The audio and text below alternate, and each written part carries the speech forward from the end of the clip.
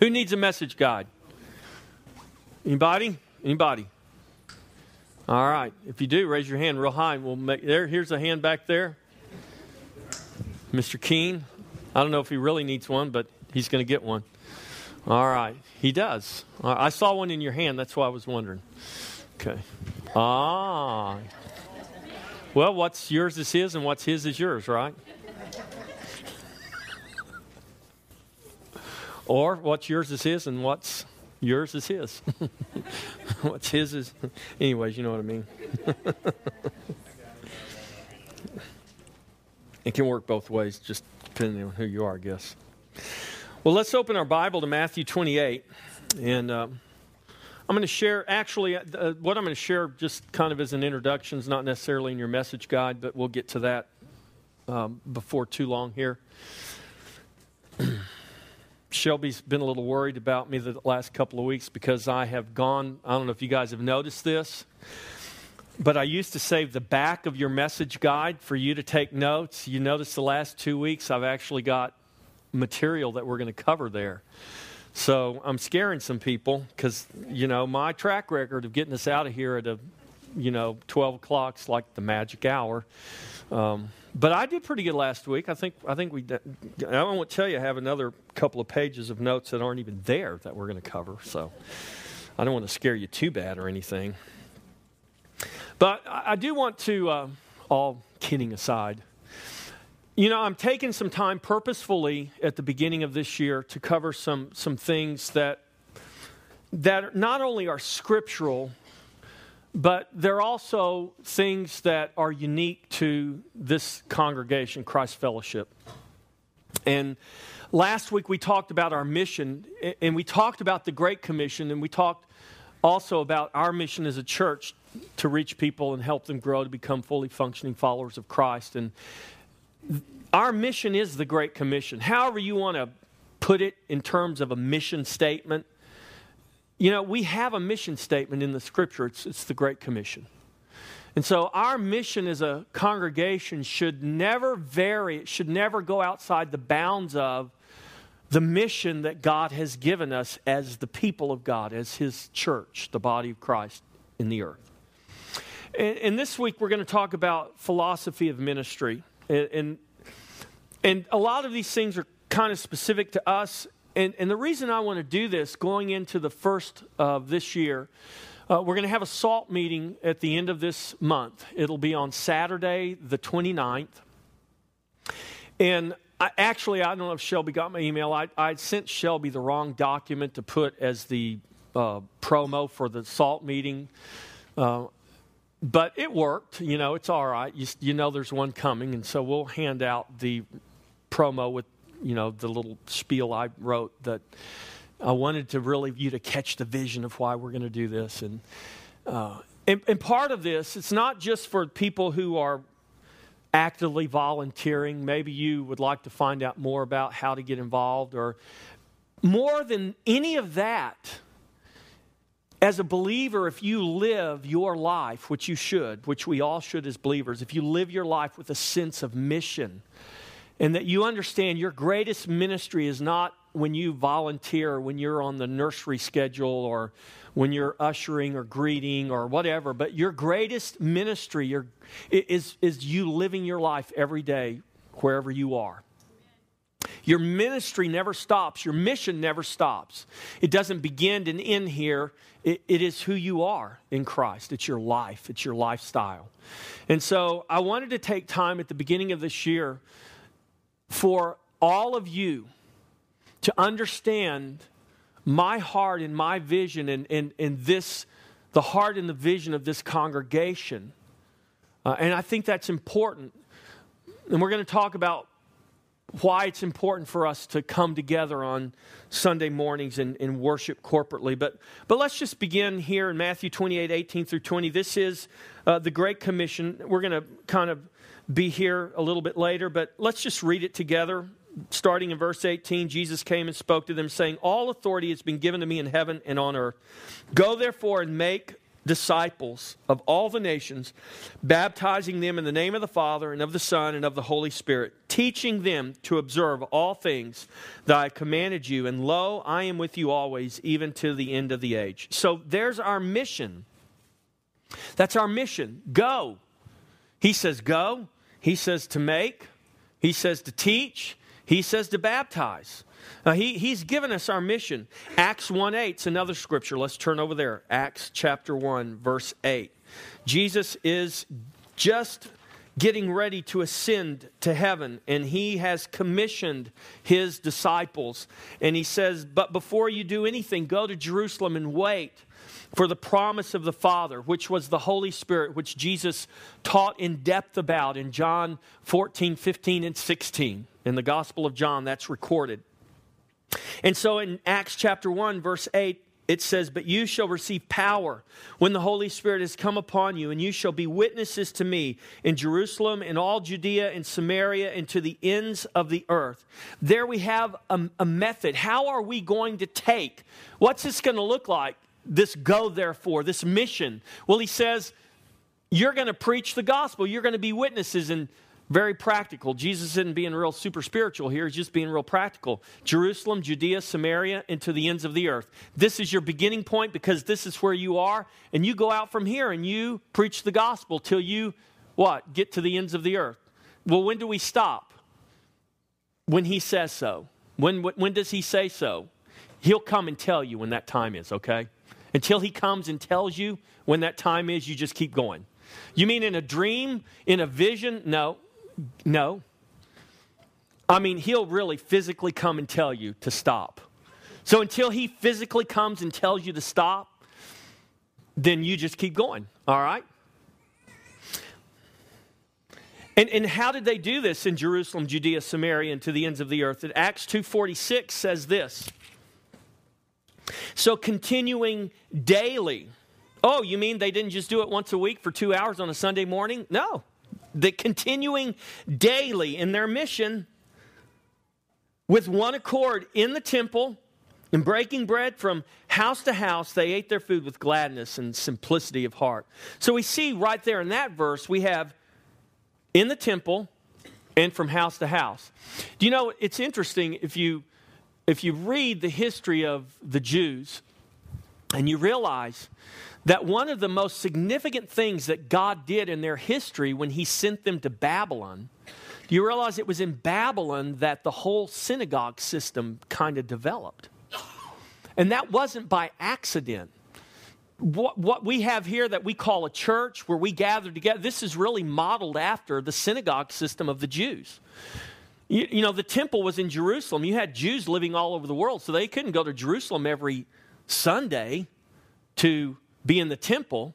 So they had synagogues in their communities. Jesus preached in the synagogue in Nazareth, the town he grew up in. Every town had a synagogue or more, depending on the population. And so God developed that system that we are really still participating in. We don't call this a synagogue, we call it a church. But the method was developed by God himself through the captivity of the Jews in Babylon. You think God understood what he was putting into place? Absolutely he did. Because when he sent the Jews captive to Babylon, he understood what his commission was going to be, ultimately to the ends of the earth. This is why we had a church begin in Jerusalem. Do you realize that? 2,000 years ago, there was one church in Jerusalem that began. There's still one church, but this one church now is represented and meets together constantly throughout the world all the time. See, we're just in the Sunday-only mode in America, but there are places on earth where they literally still meet daily, house to house. So we see this method here in the temple, in the synagogue, in the houses, in the marketplace. In other words, wherever they were, the church was meeting, formally or informally, because they had an understanding that the church wasn't a place they went. The church is who they are. Church isn't a place you go. Church is who you are. Church. Amen? Amen. Amen. There was a structure. Acts 2:42. Let's look at that. They continued steadfastly in the apostles' doctrine and fellowship, in the breaking of bread, and in prayers. There was teaching. There was fellowship. There was communion. There was prayer. There was a structure. There's this thing now, this movement that has kind of sprung up in the last decade or so called open church. I don't know if anybody's ever heard of it. An open church is basically where the believers just come together and then they just get in a house and then they just let the Spirit of God do what the Spirit of God's going to do. You know, now I'm not against that. I'm all for the Spirit of God doing what the Spirit of God's going to do. But to throw the baby out with the bathwater and say God never formulated a structure is, then you're not reading your Bible. You're not reading the same Bible I'm reading. God developed all of that. We see the remnant of it. Now, we can abuse it. We can misunderstand it. We can lose the true meaning of what the structure was designed for, and all of those things have happened. But we don't throw the structure out just because men have come to misunderstand what it's for. Amen? And so these elements, this is the structure of our faith. This is the elements that exist from the very beginning. It might change in what kind of music we sing or what kind of building we meet in or whether it's a house or it doesn't matter. But there's this basic structure of what God does, what we do as believers when we come together. I mean, we need to be taught. This is one of the reasons we come together, for the equipping of the saints, for the work of ministry. And how has God chosen to teach us? Well, His Spirit is what ultimately teaches us, but we can also say that God has given teachers to the body, preachers to the body. For whatever reason, God has determined that men will preach the gospel. The gospel will be heard through the preaching of men. He could have ordained angels to do it. He could have ordained dogs or cats to do it. I mean, really, He could have. God could do that. I mean, He had a donkey speak to the prophet. But no, He's chosen men to preach the gospel. So, God's developed these things. So that we need to have this foundational understanding. And we need to develop the things that we do and do the things that we do based on what has been and what is revealed in the Scripture. So when we talk about these things like philosophy of ministry and we get into some of the things that we're going to be talking about, you know, there's always this risk that there's a misunderstanding or a misinterpretation. But we can't let those things keep us from talking about these things because then we would never say anything. We'd never teach anything. And so the reality that should motivate us above anything is a desire for truth. That truth would be imparted to the hearer so that the truth could set men free. Amen? So there's this fine line between encouraging people in the truth, equipping them and helping them do what God has called them to do, to live out, to walk out this mission, and this whole thing of feeling guilty or feeling, well, the preacher's saying I'm not doing enough. And every time I go to church, I feel like they're just telling me I'm not doing enough. No, that's not it. That's not the attitude that we should have. This isn't about how much you're doing. It's not. This is about who you are, not what you're doing. What you do doesn't make you who you are. Who you are makes you do what you do. Right? Remember the basic analogy that I always use. My dogs bark because they're dogs. That's why they bark, because they're dogs. They didn't become dogs because they started barking one day. They bark because they're dogs. This isn't about trying to get you to do something. This is about you understanding who you are. Amen? This isn't about trying to get you to go to a certain place week in and week out. This is about understanding that you simply go there because that's who you are. Amen? And so we should never preach or teach with the purpose of making people feel guilty or condemned. We should preach and teach trusting the Holy Spirit to bring a conviction where conviction's needed and to bring a revelation of truth where there needs to be a revelation of truth. And that revelation of truth should affect change and transformation in our lives. Amen? I mean, we are all in need of change and transformation. None of us have arrived. None of us have come to an end of the knowledge of Christ. You know why that's true? Because there is no end to Christ. He's an infinite being. And there is no end to him. So we're never going to come to an end of the knowledge of him. Isn't that amazing? You'll never get bored. People. I used to have youth in my youth group. Pastor Jeff, are we just going to float around on clouds? I mean, that just sounds, I had one, bless her heart, she came to me one day. She said, it just sounds so boring to me. I mean, how long can we just float around on clouds? Playing our harps or singing songs. Won't that get boring? Now, she had a legitimate, honest question. That was her concept of being in heaven one day.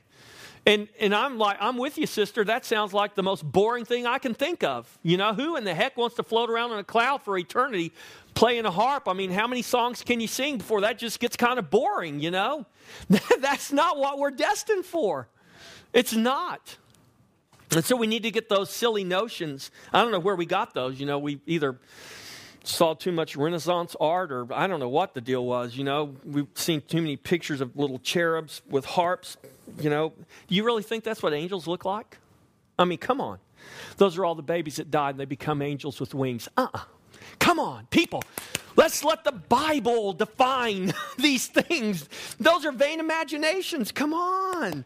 Man, heaven's not going to be boring. Our eternity with Christ is going to be anything but boring. It's not going to be. And so, we want to speak the truth. And we want to let God be God. And we want to let the Spirit of God be the Spirit of God. So, if we don't talk about these things, if we don't understand what our mission is, if we don't understand why we do what we do, then we got a problem. And it's important for us to understand it if we're going to be who the Scripture declares us to be. Amen? So let's talk about today the philosophy of ministry that Christ Fellowship Church embraces. Every church has a unique identity, a DNA, if you will, which is formed by the interaction of theology. See, we don't like that word either. But it's just a big word that means the study of God. I've had people tell me, well, listen, brother, I'm not into theology. What? You don't like studying about God? See, no. We should grow in the knowledge of Christ, who God is, right? That's what theology is about. It's about learning who God is. And if I learn who God is, the more I come to understand who God is, the more I come to understand who I am. Because I'm one with Him, because I am bone of His bone and flesh of His flesh. It helps me understand my identity in Christ. So, that's the interaction of theology, philosophy, and practice. It all starts with theology as a church's understanding of God and His Scriptures. And this theology affects the philosophy of ministry, how we apply wisdom to the knowledge that we have. That's really what philosophy is about. Philosophy's gotten a bad rap because there's all kinds of wacky philosophy out there, right? But listen, we need to apply the knowledge of God that we have wisely. Amen? And this is what I'm talking about. How do we apply these things wisely so that it becomes how we live and how we operate as a church? Each church operates within this philosophy and this theological understanding that it possesses. Finally, this philosophy, founded upon the theological beliefs, affects the practical outworking of a local body. This is what we're talking about today. The practical outworking of this body, what we believe. So let's go back to the Great Commission. Now, I broke it down here in your message guide. All authority has been given to me in heaven and on earth. Remember, our mission falls between that statement and the last statement Jesus makes there when He says, lo, I am with you always, even to the end of the age. So He says go, and He hasn't said stop yet, right? So He says go. He says make disciples. He says teaching them. He says baptizing them. So go, make, baptize, teach. These are action words. This is what we are to do as a church. And our philosophy of ministry needs to reflect that reality because that's our mission. The mission of CFC and our philosophy of ministry must complement one another in the Great Commission. Amen? Amen. So let's talk about these philosophies.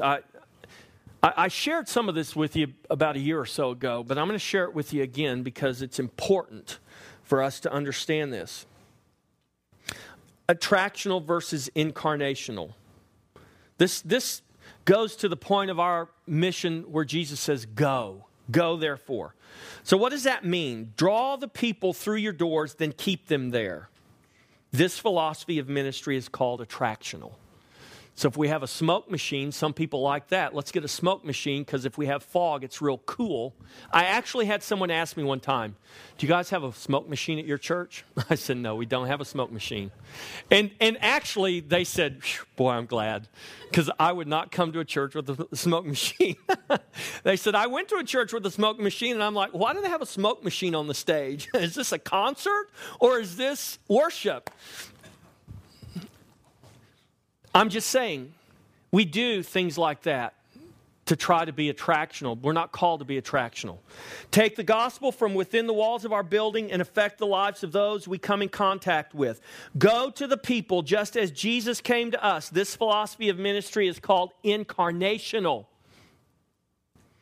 It's fine to attract people if who we are, and if the manifestation of Christ in us and the love, the very first thing that people always tell me when they come here is, I just felt love. I felt loved and accepted and it just felt so warm. It felt like home. Well, that's not because we picked this color chair or stained this concrete this color. It's because of you people who embrace people and reach out to people.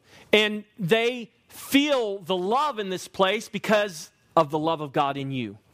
If that attracts people, that's great, but don't let it just be in here. Take that with you wherever you go and reach people wherever you go. Jesus was less concerned with attracting people, but he did, think about this, he did go from heaven to earth in order to save men. I always tell people this, every other religion on earth is waiting for man to reach God, save Christianity. Jesus came, God came to us because he knew we could not reach him. And so don't let this be the only time that we affect people with the reality and the truth of the gospel. Take that love and become Christ to the world around you. That is incarnational versus attractional philosophy. The next is this, width versus depth. Jesus says, go therefore and make disciples. Make disciples. Many churches cite numeric growth as their driving evidence of success. Achievement being determined by the wide number of people hearing the message. We must understand that a primary purpose of the local church is to make disciples. If our message has wide appeal but no deep or lasting impact, if we only get people to attend but never make disciples, we have not succeeded regardless of how many people we get to come through our doors. Amen? Amen. This is why I talk to you people the way I talk to you people. Ross Perot got in a whole lot of trouble for saying that little phrase right there. But I talk to you the way I talk to you, and I teach you and I preach to you the way I do because it's important that you understand things that are true. I want to appeal to you. I want to attract as many people as possible, but not at the expense of you hearing a message that will cause you to have a foundation of lasting faith. Amen? If we only say the things that are popular and never true, then we may never know the difference, right? So it's very important. Jesus chose depth over width. His goal was to make disciples. It's interesting, if you read the New Testament very closely, and I'm not saying that this is the model we should follow. This isn't about finding a model and following it. But here's the reality.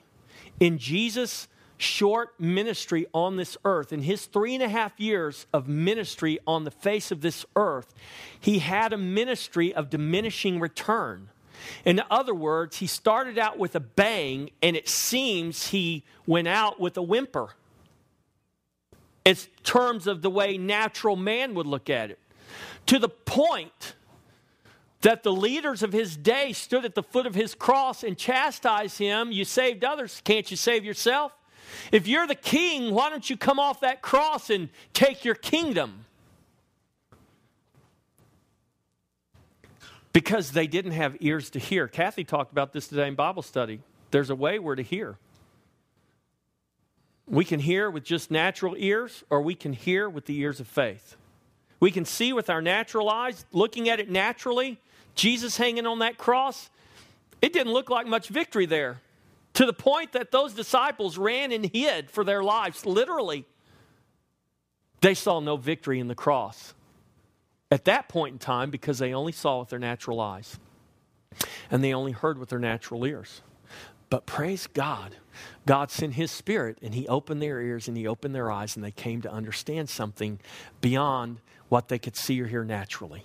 Church, this is where we've got to come to. We've got to see and hear beyond what we can perceive naturally. And we are called to make disciples. That means that we've got to embrace depth over width. That doesn't mean that we shouldn't appeal to as many people as we can, but never, never, never at the expense of them becoming disciples. I mean, depending on how you look at it, Jesus had 12 apostles. He had 12 people that became His apostles. He actually had more than that traveled around with Him. Let's just say that we know for sure there were at least 120 hardcore disciples of Jesus. They were in the upper room on the day of Pentecost. But it's also fair to say that there were 12 that were with Him all the time. And out of that 12, there were 3 that He had a relationship with that He didn't have with the other 9. That doesn't mean He didn't love the 9 less. It doesn't mean He loved the 9 less or anything. But I'm saying we're talking about depth here. And our goal as a church is to make disciples. Amen? So, well, how deep should I go, Pastor? You go as deep as you can go and as you want to go. Well, when do I stop? Again, you don't stop. You just keep going. Well, when do I know that I've come into the knowledge of Christ? Well, you know that you've come into it and you keep going into it and going and going and going. Amen? If you lived to be 120 years old and you studied this Bible every day for 24 hours a day, you'd never plumb the depths of it. I can promise you that. Not if you really have ears to hear and eyes to see. You won't. You won't. So don't worry, you're not going to run out. You're not going to hit bottom. Okay? Just keep going. Width versus depth. As a church, we want to make disciples. And so what we do needs to be about that. Even here on Sunday morning, we have precious little time together. And so the time that we spend together, Sunday morning is not appealing to the lost. Sunday morning is about equipping the saints. I want the lost to come. I want everyone to come. But our time here is about equipping the saints for the work of ministry. It's about a lot of things. We are not here on Sunday morning just to appeal to the world. Amen? We've never been called to appeal to the world. We're not trying to conform to the world. Listen, the world needs to conform to God. God is not going to conform to the world. The world's going to have to conform to God, or they're going to be lost. Amen? All right, the next one is marketing versus mission. Marketing versus mission. Baptizing, teaching. This is what our mission is. Okay? The temptation today is to market our churches, to brand them so that they fit a certain niche. This is a common tactic used by marketers to attract consumers to a product. I was a marketing major at the University of Texas. And so marketing is big business. I promise you, the majority of you buy what you buy, go where you go, and do what you do because of marketing more than you realize. Marketing is so effective, you don't even realize you're being manipulated by it. And that's the most effective marketing, is when you don't realize you're being manipulated by it. Listen, we're not called as a church to have a marketing plan. The problem with such strategies is that we make people consumers. Can I get an amen? Instead of disciples. And the church a product instead of Christ's body. I hear it all the time. Well, I'm going to this church because they've got blah, blah, blah. That's like saying, well, I'm going to Walmart because they got better meat. Well, I shop at H-E-B because they have better produce. That's not what the church is about. And we shouldn't live our life like that. I mean, God can move us here and there, but let's be moved by God, not because of a marketing plan. Amen? The problem, again, we're not making consumers, we're making disciples. The church isn't a product, it's the body of Christ. The church was not given a marketing plan, but a mission. We are to win people with the gospel. Church, there is no other plan. The gospel is the plan. It is the power of God to salvation. We have no other plan but the gospel to save men. Nothing else will save them but the gospel of Christ. There's not power in anything else. We might think there's power in our marketing because we've attracted a wide audience. But the reality is, have we made disciples? You don't make disciples through marketing. It is the gospel. That's the plan. That's the power of God. So whatever you win people with, that's what you're going to have to continue to keep them with. This is why we must be gospel-centered. We must win people with the gospel. If we build ministries around men and around marketing, when the men and the marketing change, guess what happens? The people become disillusioned. That's why it needs to be built around Christ. It needs to be gospel-centered. Because Christ is never going to pass away. His word's never going to pass away. And the gospel isn't either. The gospel never loses its power. Never, ever, ever. So we do this by having a missional perspective as we live a gospel-centered life. Here again, our lifestyle should be missional. We should live every day with the sense of mission. Not about what we're to do, more so about who we are. Amen? Our life and mission should effortlessly abide in one another. People ask me, well, what should I be doing? How hard should I work? And I always say, see that branch connected to that tree out there? You work as hard as that branch is working to stay connected to that tree. How hard is that branch working to stay connected to that tree? It's not. But yet the branch is working, isn't it? I mean, how did the fruit manifest on the end of the branch? There was a work that the branch did, right? But yet it was the life of the vine that did it. The branch isn't working real hard to hang on. The branch is just abiding. See, our mission shouldn't be something we're striving real hard to do. It should just be something we abide in as we abide in Christ.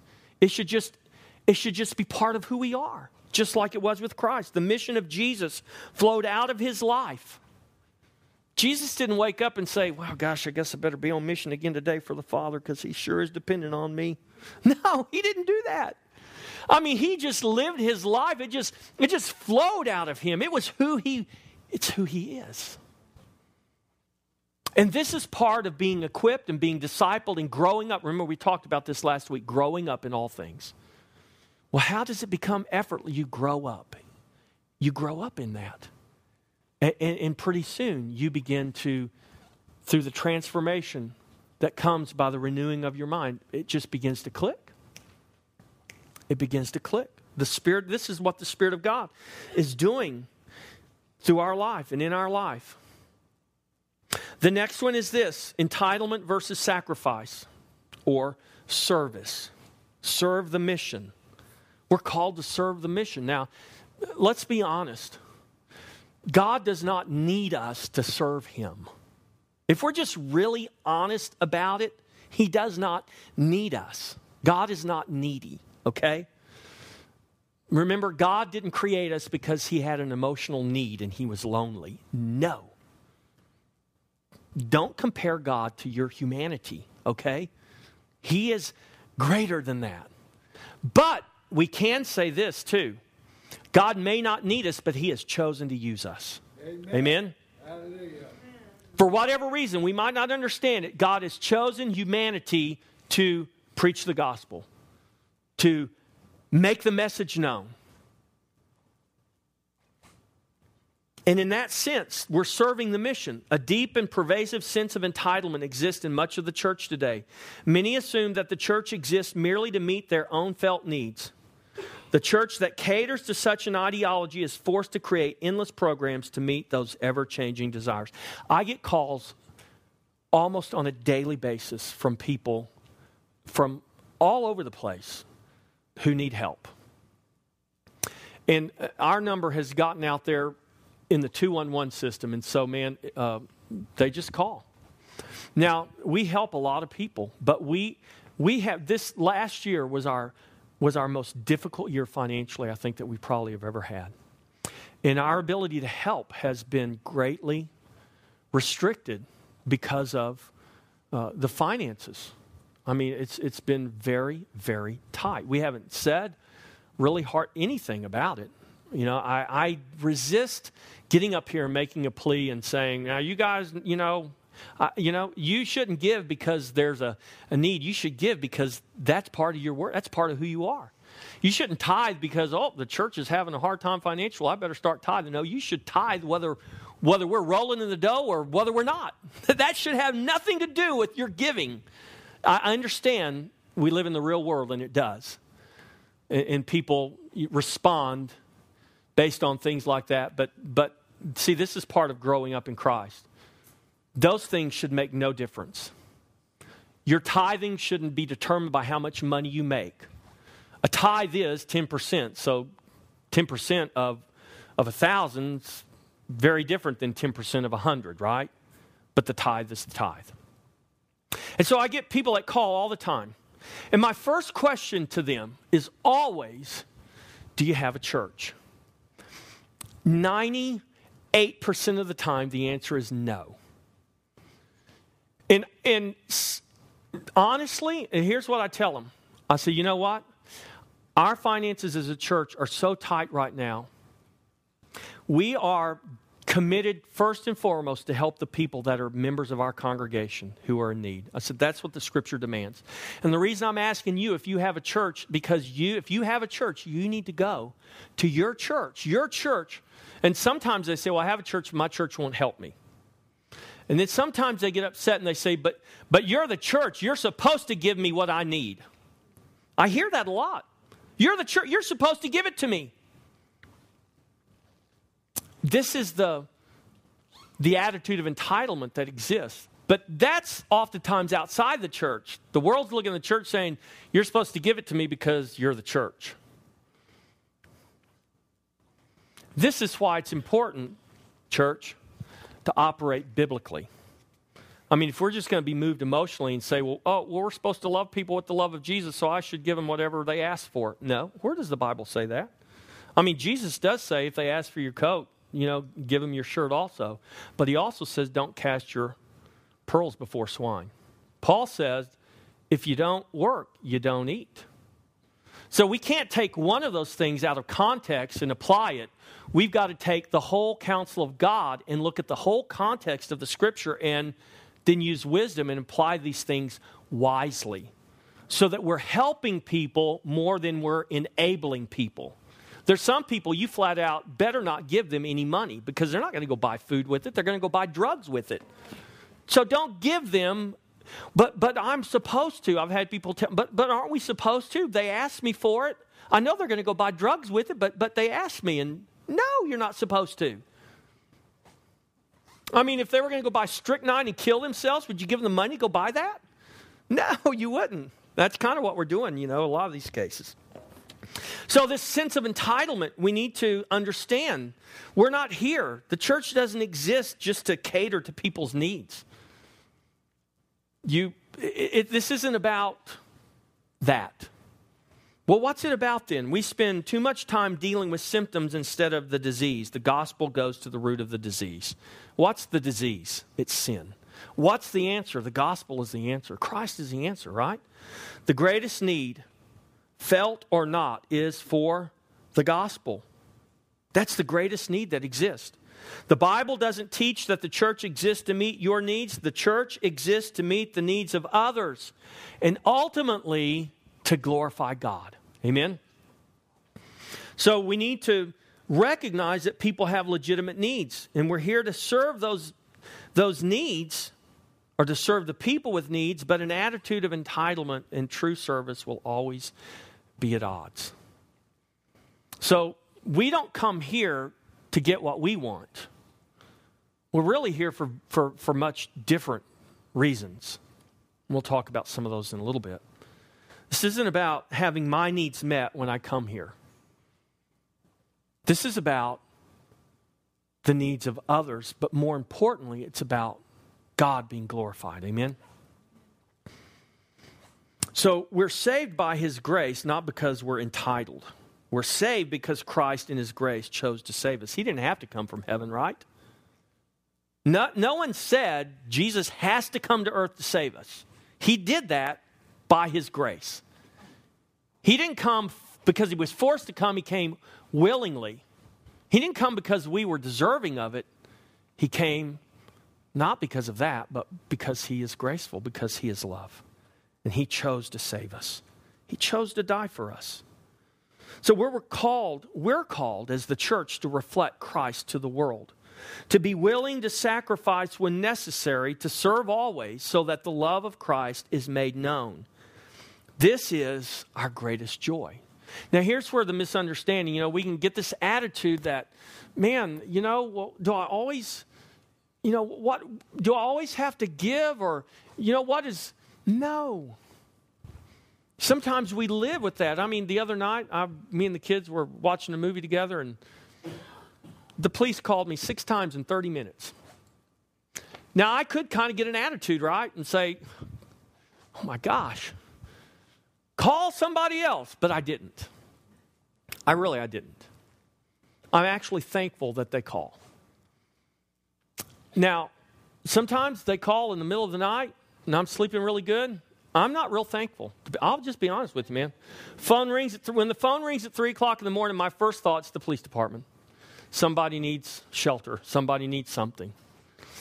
And I used to have to get up and get out of bed and go do something with them. And that was really hard. Now, I've used a little bit more wisdom. When I was in sales, the motto was, don't work harder, work smarter. Right? So what I do now is I've set this deal up where I don't get out of bed at 3 o'clock in the morning. I just make a phone call. And then, the police will get them where they need to go, or if they don't have a way to get there. But nonetheless, there's a legitimate need. The need somehow needs to be met. And it's not that we don't meet needs. It's not that.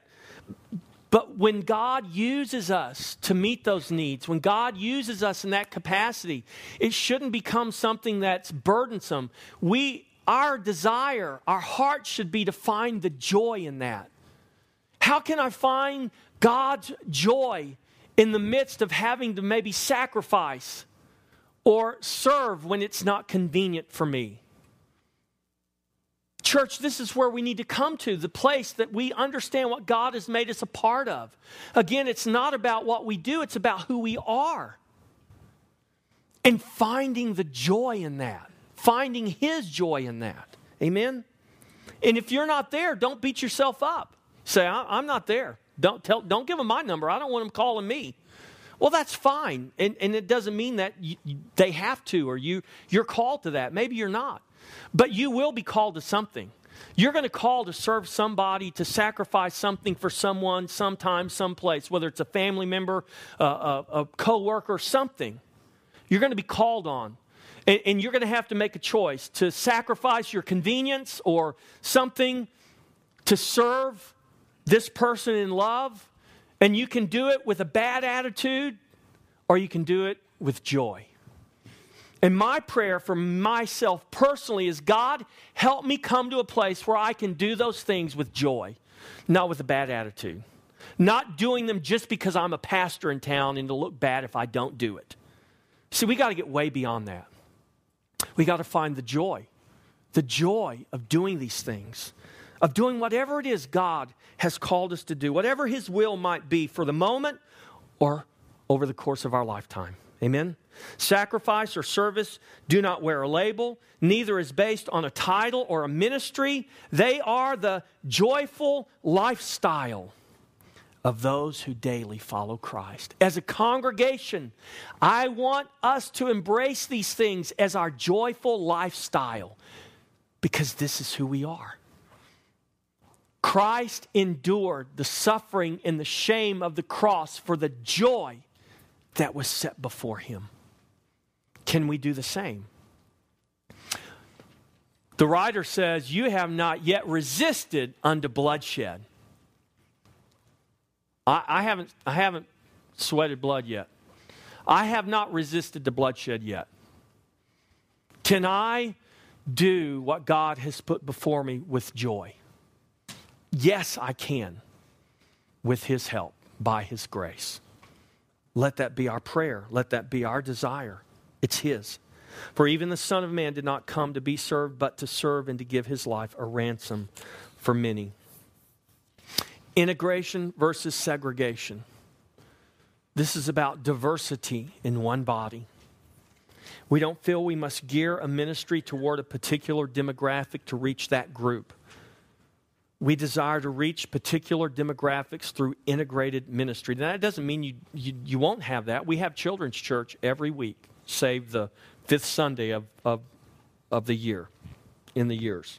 There's 5 fifth Sundays. So 4 or 5 times a year, we're going to not have children's church and have all the kids in here.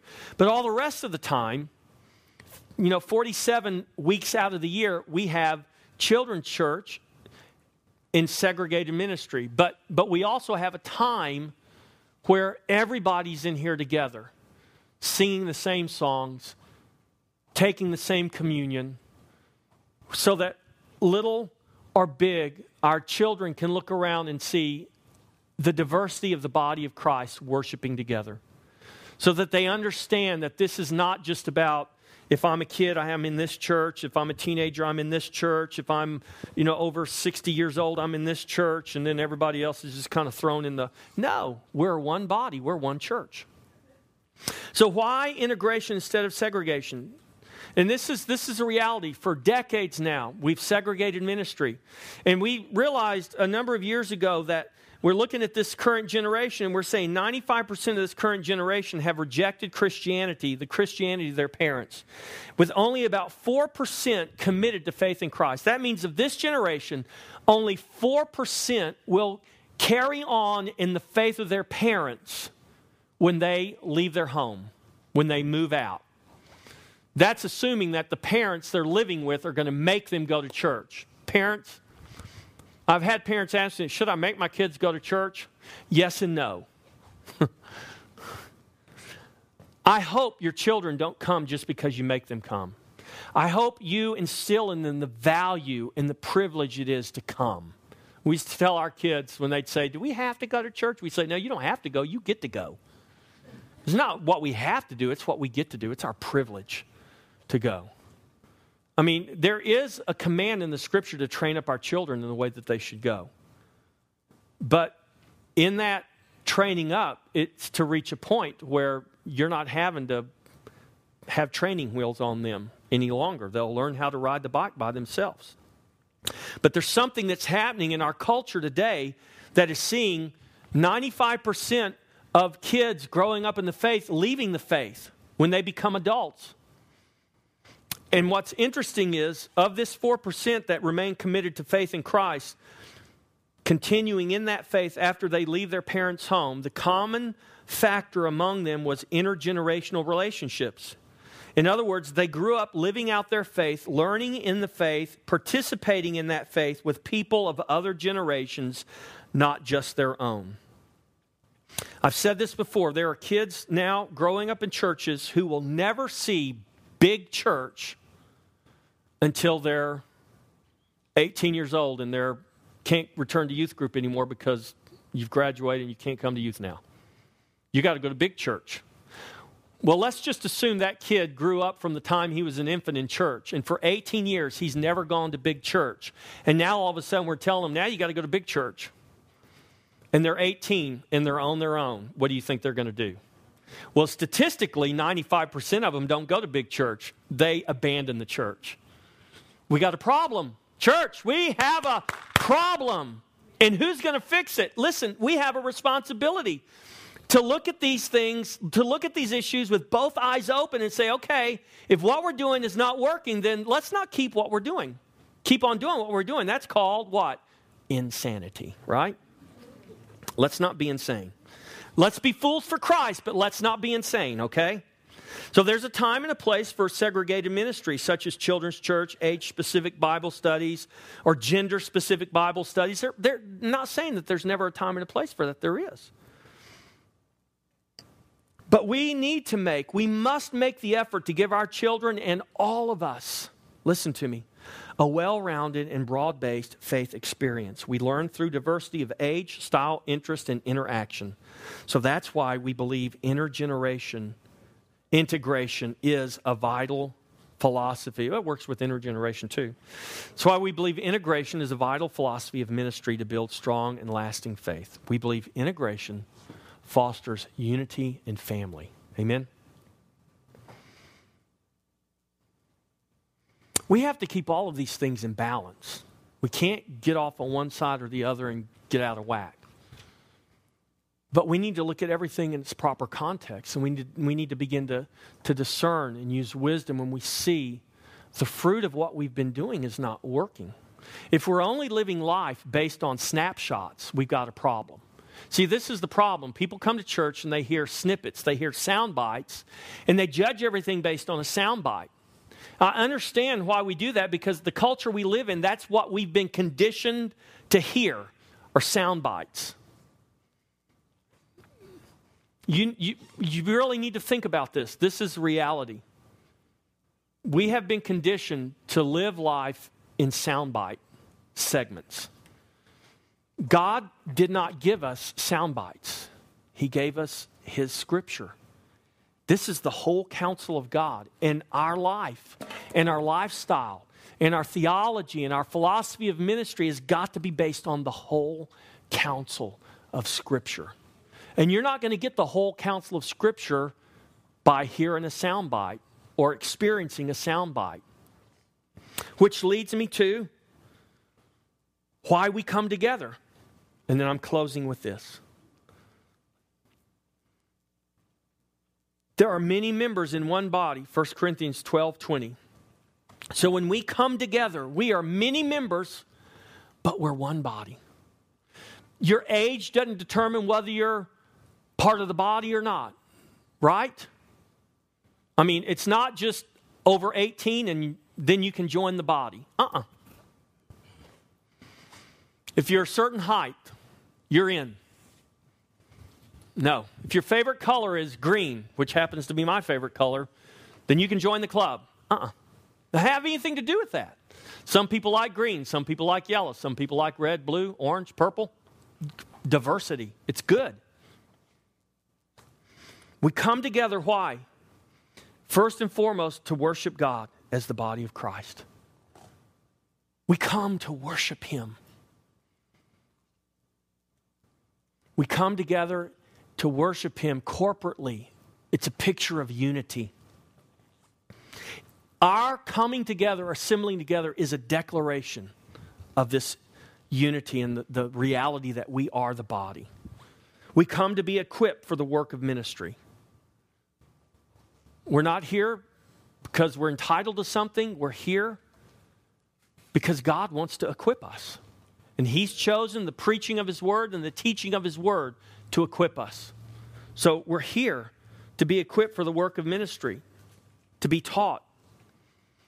We're here so that we can grow up in all things into Him.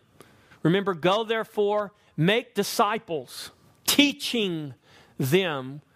Growing up in all things into Him is about discipleship. One of the reasons you're here, being here corporately worshiping together, coming to understand the whole counsel of God is part of your discipleship. It's what we're called to. It's what we're called to be. It's what we're called to do. It's who we're called to make disciples. Not find them, but make them. See, this is what marketing does. Marketing says, how can we go find some disciples and get them to come to our church? No, what Jesus said is go out into the world and make some disciples, and then they will become the church. Amen. We really have to get this right. It's important for us. We come together to consider one another. Hebrews 10. Let us not forsake the assembling of ourselves together, but before that it says, let us consider one another. We come together selflessly. Selflessness is what this promotes. Selflessness, not selfishness. Selflessness. Considering one another. We come together to provoke one another to love and good works. That's why we should not forsake assembling. We're here to provoke one another to love and to good works. This is the service I'm talking about. We do one another a service when we come together. And it should be our joy to serve one another in love, the scripture says. We come together to provide a testimony to the world. Jesus said, they will know you are my disciples by the love that you have for one another. When we, the church, come together, we provide a testimony to the world. We're telling the world something. When we divide, we're telling the world something. Everybody looks at the Muslims and says, man, those people pray 5 times a day. They get their carpets out and pray 5 times a day. Man, they're committed. What are they saying about the church? You don't want to know? How do we counter that? We become the witness God has called us to be. We come together considering one another, to provoke one another into love and good works, giving a testimony to the world. They are Christians. We know they are Christians by their love. Amen? It's our witness. It's our witness. Oh, there's lots of other things I could say, but I ended it with this because this is what it all comes down to. To glorify God in all things. I'm going to tell you right now, everything you are and everything you do, everything in this created order is to His glory. Everything, whether you understand it or not, the good, the bad, the ugly, it is all to His glory. And we are here ultimately for His glory. And that's not 2 hours on a Sunday. I'm talking about your lifestyle. Your life is to bring glory to the King. Amen? Amen. We are the church, and we are to glorify our God and our Father in heaven. And we don't just do that because of words we say and songs we sing. We do that through our very life. Worship's not what we do, it's who we are. Church is not where we go, it's who we are. Christ is not just a person up in heaven. You are His body in this earth. Make Him known, church. Make Him known in every way, in every shape, in every form. Make Him known. These philosophies, take this message guide home. Look at these things. Understand why we believe what we believe. That it's important not just that I believe this. It's important for you to believe this. To understand this is who we are. This is how we're going to affect our community. Remember I said this is our Jerusalem. This is our Jerusalem. Let's not worry about the ends of the earth until we have done what we're to do in Jerusalem. And I'm going to tell you, there's still a lot of work to be done in Jerusalem. Amen? And I'm not just talking about the streets either. That's the least of our problem. Let's all stand. So y'all didn't think I could do it, did you? I know some of you are saying, yeah, but you still have to pray. That's true. I do. God is so good. Amen.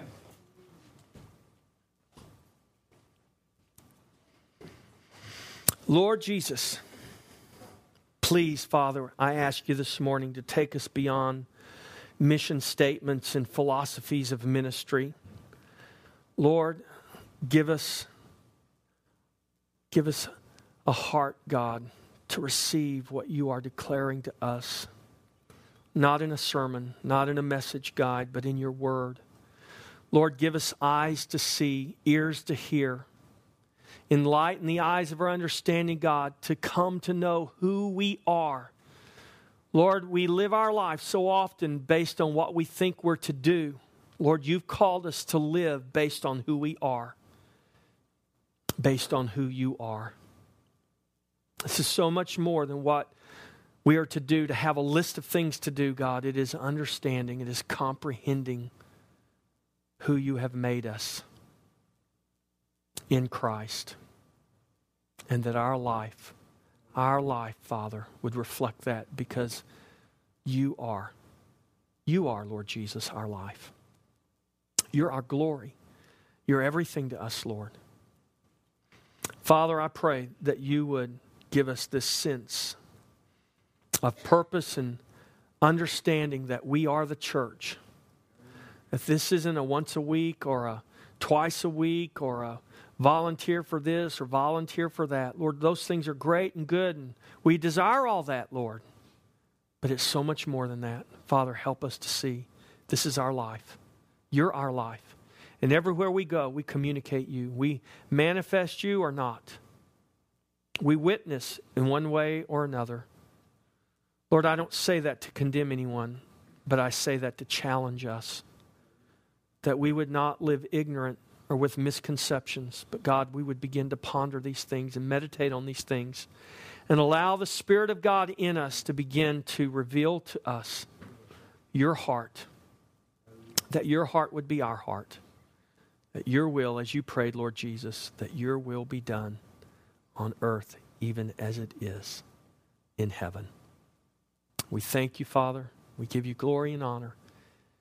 As the church this morning called Christ Fellowship, this congregation, we give you glory, we give you honor. Are you ready, church? And all God's people said, Amen. Amen. Hallelujah. God bless you. Have a great day. If you're here and you want prayer. Oh, yeah, Franny. Oh, I want to do that too. I want to, we want to announce Franny's going to have a dinner next Sunday to help her earn money for her school. She's getting ready to go back. And I want to pray over you, Franny. Can we do that? She just had her wisdom teeth out. And she's a little puffy. Come on, Franny, let's pray over you. And just pray that you'll heal speedily, painlessly. Can I firmly lay hands on you? Not so. No, I won't. I'm just teasing you.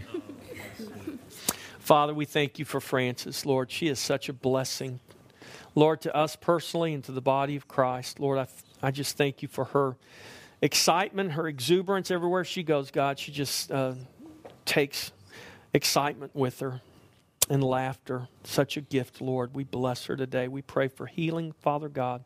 Heal this mouth and cause this pain and swelling to go down, for her to heal speedily, Lord. In Jesus' name, we thank you for it. Lord, we just guard against infection and dry socket, anything like that. We just pray, Father, before she knows it, those wounds will be healed up and she'll be back to normal. Father, in the name of Jesus, amen. Amen. Praise God. And for Spencer also, Spencer had his taken out Monday, but he has done really, really good. So we just, Marley's getting hers out on Wednesday. Let's say a prayer over Marley, okay?